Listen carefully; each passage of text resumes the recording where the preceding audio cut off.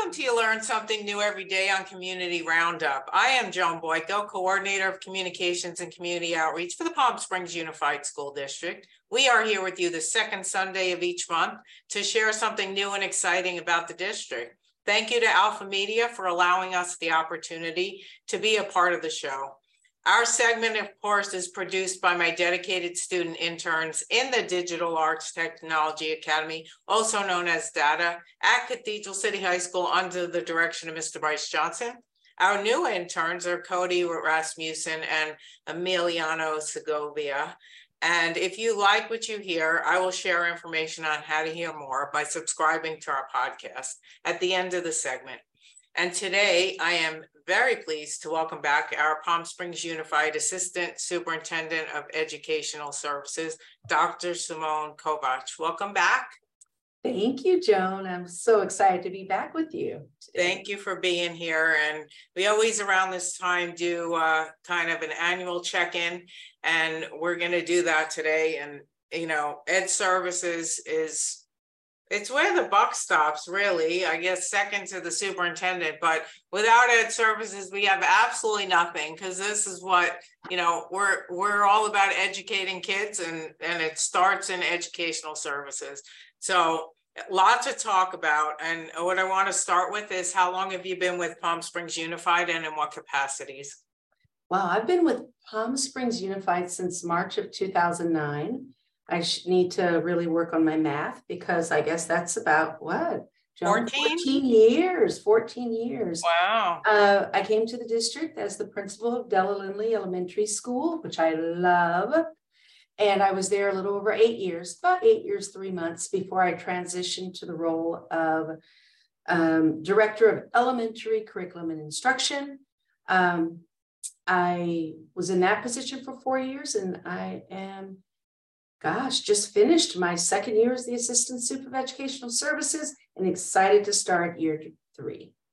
It goes by fast, doesn't it? Oh, it's crazy. Quickly. Yes, it's crazy. I've been here 23 years, and like, no joke, I remember my first day like it was the other day. And I think the older you get, the more that happens, you know, like the time just goes by so fast. And Thanks for reminding me of that.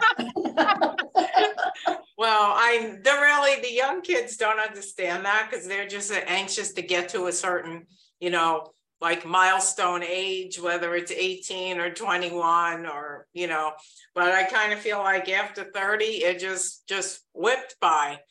And so that's why we have to embrace, you know, every day and enjoy it, and not focus on, you know, the negative stuff. We got to keep positive and just be happy, and like take every day as a gift. That's what I think. So, okay, educational services, as I mentioned, is everything. Exactly. So, because, you know, we have a limited amount of time, but what departments fall under educational services, and about how many directors and managers do you oversee? Oh, Joan, we have educational services. Our department has 2 branches, and one is student learning, which encompasses all education from preschool, early childhood, through adult ed, really. And then that's all of the nuts and bolts of instruction, curriculum development, assessment, state and federal programs.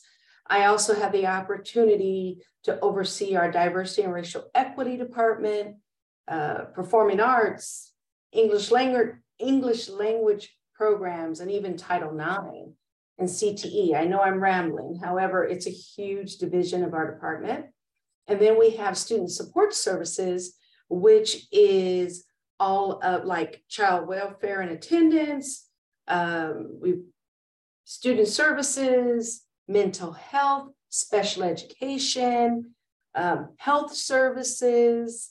It's just, it's a large department, but we are so committed to not only educating students and then supporting them in other areas such as social emotional health, mental health, their well-being, supporting families, because we also have our district parent center as well. So we truly try to collaborate so that we overlap in so many ways, even though there are two divisions to my department.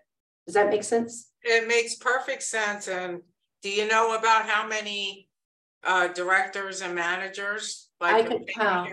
I could count. But wow, as far as directors, probably got to be what, 12, 25? 13, 14. Oh yeah. But then we're also need to think about coordinators. So right, altogether easily 20, 25. Right. Yeah, easily.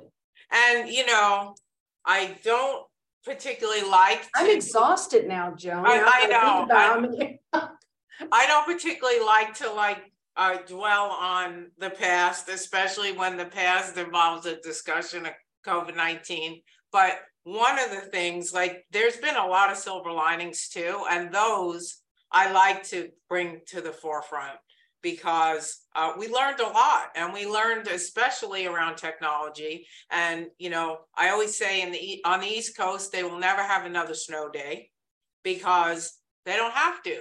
They just will make an announcement to the parents saying, you're all going to be online today, and they can do it in a heartbeat. And no, it's not optimal, but it's better than having to cancel school, right? So, I mean, there's that. There's the fact that we're able to have large groups take advantage of a really cool guest speaker that may be in LA or in New York, or, you know, like for theater or for filmmaking or like, you know, anything. So there's that. But what I wanted to, I thought of it as you were talking about your department.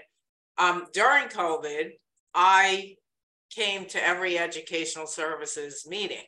And I never did that before, but because you guys are the nuts and bolts, and it was important to know where we were going, how we were going to get there, and be able to communicate that. I didn't talk much, but I listened intently, and you got a heck of a team there, is my point. And it took me a long time to get there, but you know, that's me. People who listen to this show know I eventually get there.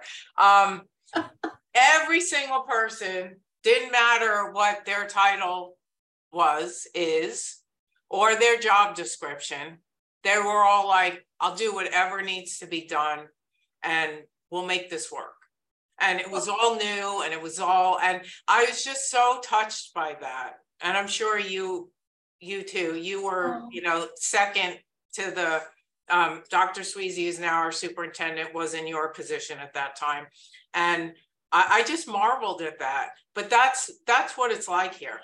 No, it is. And I think not only do we have such a great team in educational services and all of our other departments in the district, but the number of times we had to pivot and modify or change a plan, and we just did it. We just, yeah. I think I've said this a few times, like maybe everybody went home and kicked their dog, or, you know, punched their husband or whatever. But when they were here, they were just, there was no, you know, like pushback at all. It was like, we need to do this. I will do everything I can to get it done. And we did pretty well. You know, again, wasn't optimal for anybody, but we did the best we could. And it's because we have a great board of education, and a great cabinet, and great directors and managers and principals, and everybody's just on board to do what's best for kids. And that's why I'm so grateful to work in this district. I agree with you completely. And we just have a fabulous district. And as you said, our priority is to support students, staff, families, and that's why we're here. And we enjoy doing it. Exactly. Doesn't matter how many plans we have. Right. So here we are, just about a month before we launch the 23-24 school year. Take a couple minute or two to reflect on some of our successes this past school year.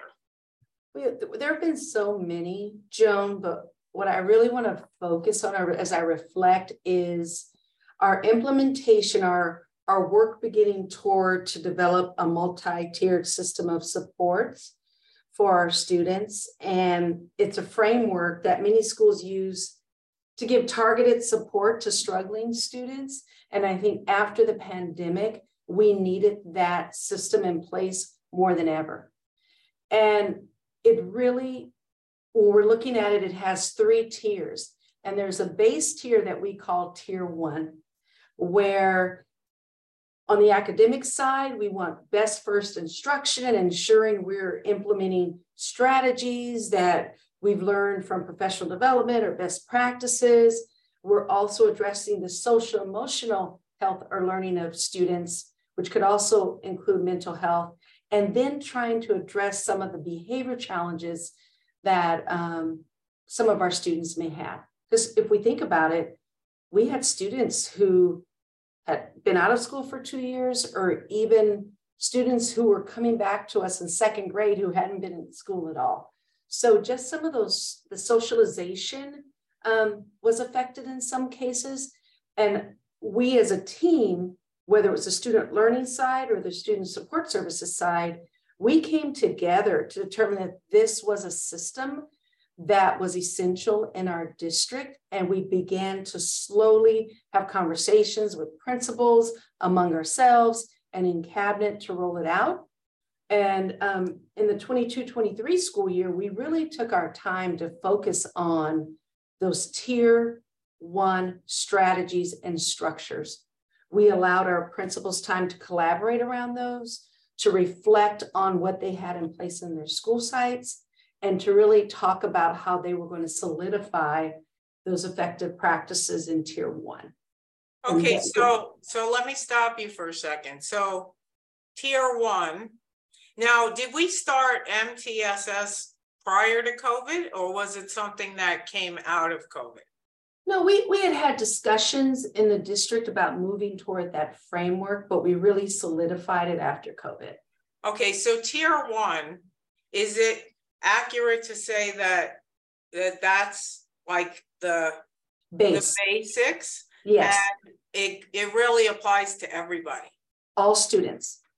Right. So just give and we're gonna talk about tier 2 and 3 in the second half of our show. And that's a little teaser for all of you listening on the radio that you're gonna wanna pull up the podcast. But I'll tell you about that in a little bit. So tier 1, just give and I think you already did, but to just put it in simple terms, like what does that entail? What services and how does it work?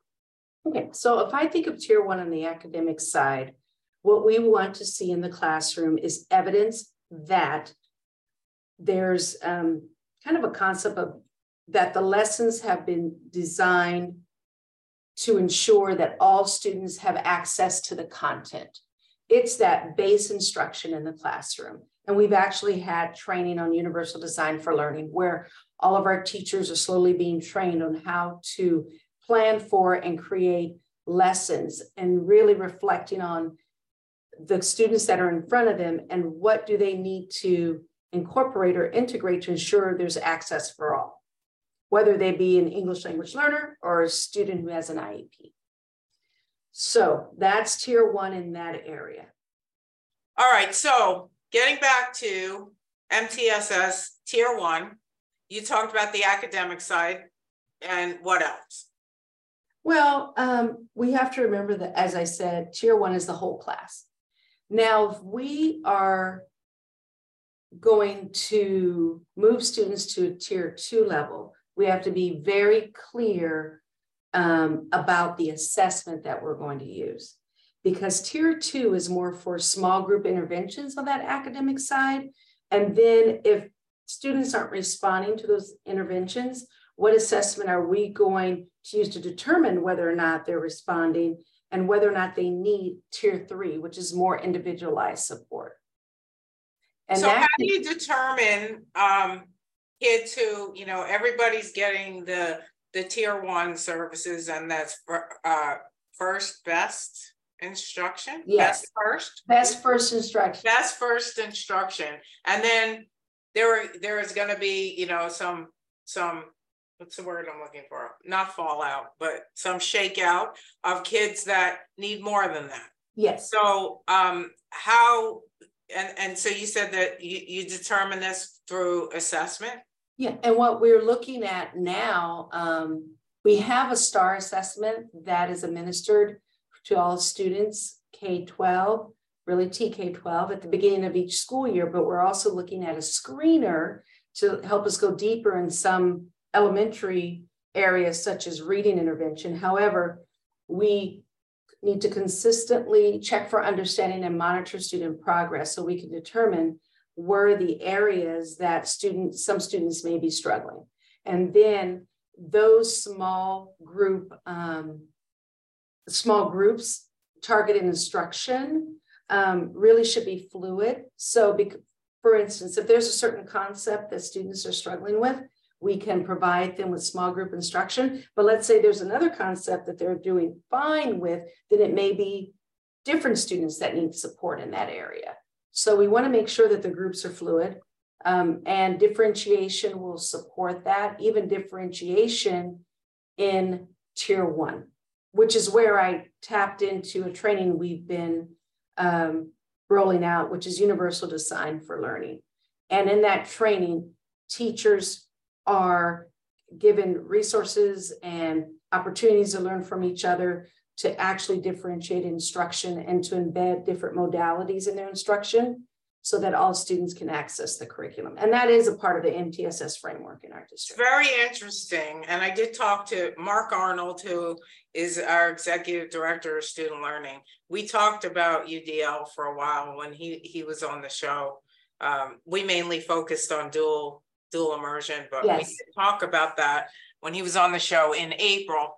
And I go back to, and it was when I first came to the district, and I know I didn't ask you what you did before you came here, but you weren't fresh off the college. No, I was a principal in another district. Okay, so you will remember a curriculum called Open Court. Oh, of course. Right?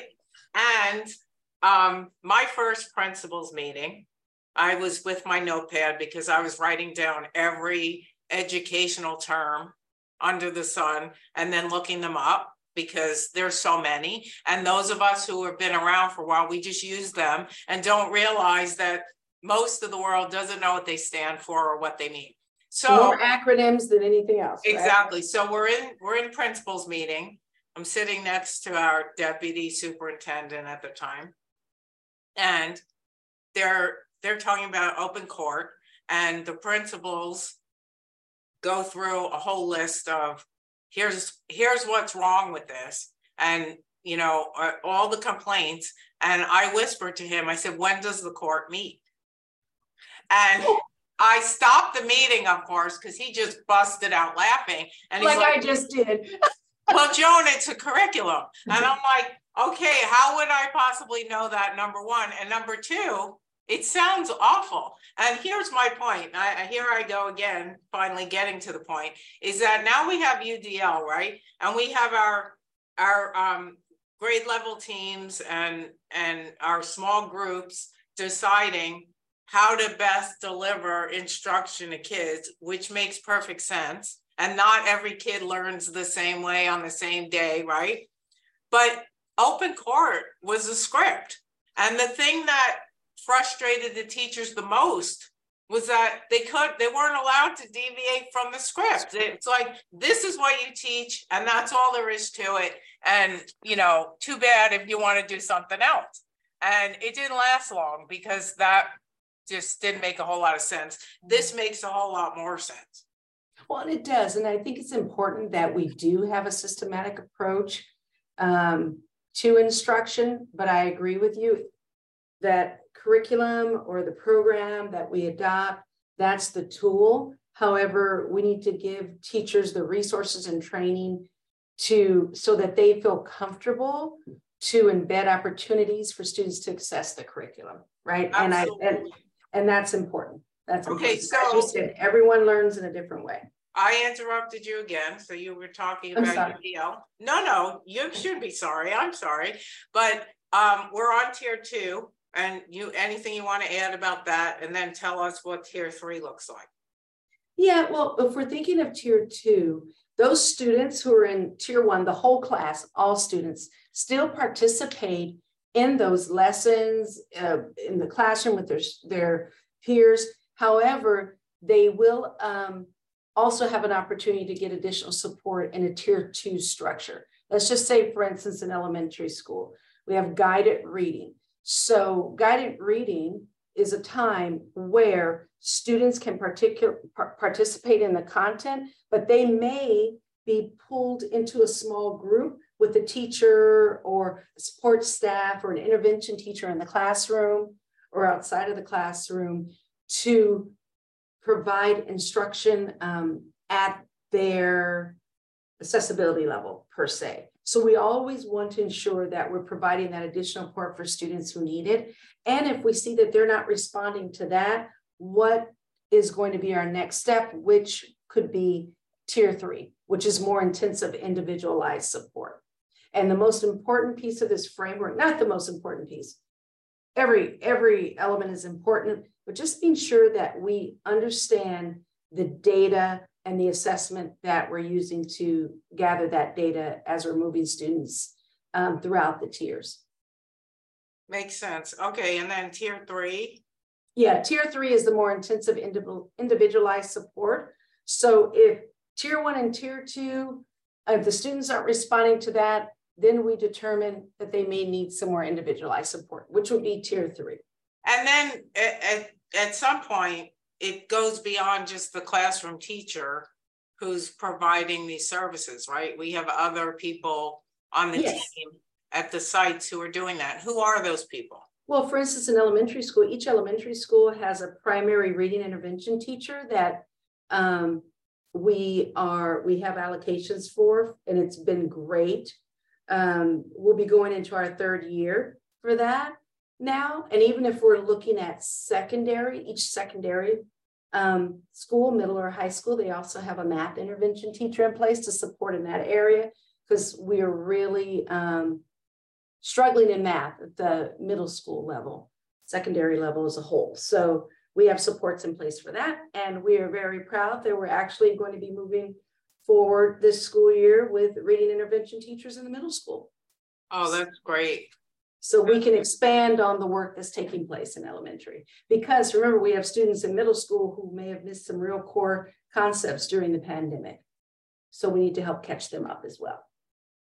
Yeah, I mean, and it's funny because my next question, it's kind of a good transition. You talked about, what the more support that's needed after the pandemic. And my question is, especially coming out of COVID-19, and we're not fully out of it, but we're out of it enough that it doesn't have to affect the way we do things anymore. What do you feel are the biggest challenges facing our students and staff, and how can parents help support us and their kids? Well, I think we have to be realistic and face the fact that the need for social emotional learning and mental health support is greater than ever before. And we're so proud of our student support services team that have really been on the forefront of ensuring that we have mental health therapists, and in the work with the foundation, wellness centers, curriculum for social emotional learning, social workers at school sites, prevention specialists. We've tried to balance that importance of academics as well as the social emotional and mental well-being of not only students but staff. And speaking of that, seems like Palm Springs Unified is usually on the ground floor of innovative ways to do great things for kids. And one of those was, we were one of, and I know there's a few more now, but when we launched our mental health department, which is probably before pandemic, way before. Probably it's at least 10 years, and it's probably 15. There was maybe one other district in Riverside County that had its own mental health department, and now there's several more. But I think those were launched after the pandemic. We, of course, you know, every district contracts out for mental health services, and we do too when the need is there, but we have so much that's part of our own department that we're able to provide, and didn't stop for a millisecond during the pandemic. We couldn't do it in person, but we were busy, full, and just kept at it. And that's another thing that we need to really be proud of here, because a lot of districts don't have that. Well, and I would say not even just the mental health, but when we think about our medical assistants at each school site, which help support the sites, you know, it was such a challenge to find nurses, but now that we have medical assistants, now we have to really start reflecting on when we're looking at our LCAP and funding, what do we value, or what do we see that we really need now that's different than what we would have thought previously. And now that we're coming up on the development of a new 3-year LCAP, we are reflecting on that, because we've used a lot of one-time dollars for new positions, but now what do we truly value as a district to maintain? And what are some things we feel that we can let go? What's more important?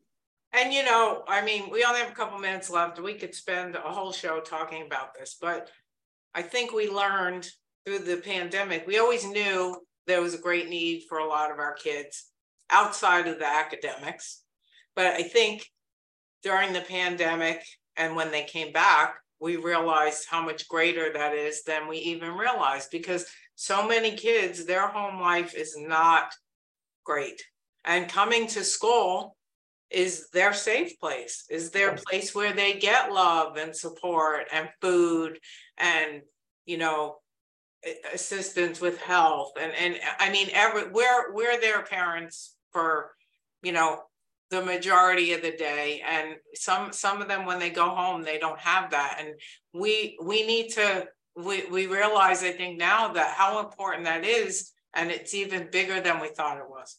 It is, and how thankful we should be that we were actually allocated funding that we can utilize for those resources, even recently with expanded learning opportunities. Yeah, now, students can still be on campus in those certain grade levels, those core grade levels of TK through 8, and have the additional meals, have the opportunities, enrichment. So we're very thankful. All right, one more question for you. After you retire, many years from now, we hope it's many years from now, what do you hope your legacy will be? That everyone remembers me as someone who put our students and families first, above all. And you know what? That should be, to me, that should be everybody's legacy. And you don't have to worry about that, Dr. Kovats. Oh, okay. Thank you, Joan. I'm working on it. Because you already have. So thank you so much for being here. Truly appreciate it. We will, of course, have you back next year for an update. And thank you all for joining us. We learn something new every day. A new podcast is uploaded each week. Please subscribe by going to iTunes. Look, we learned something new. Press subscribe. Please tell all your friends to do the same. Thank you so much for listening. Thank you, Cody and Emiliano. And we will see you next week.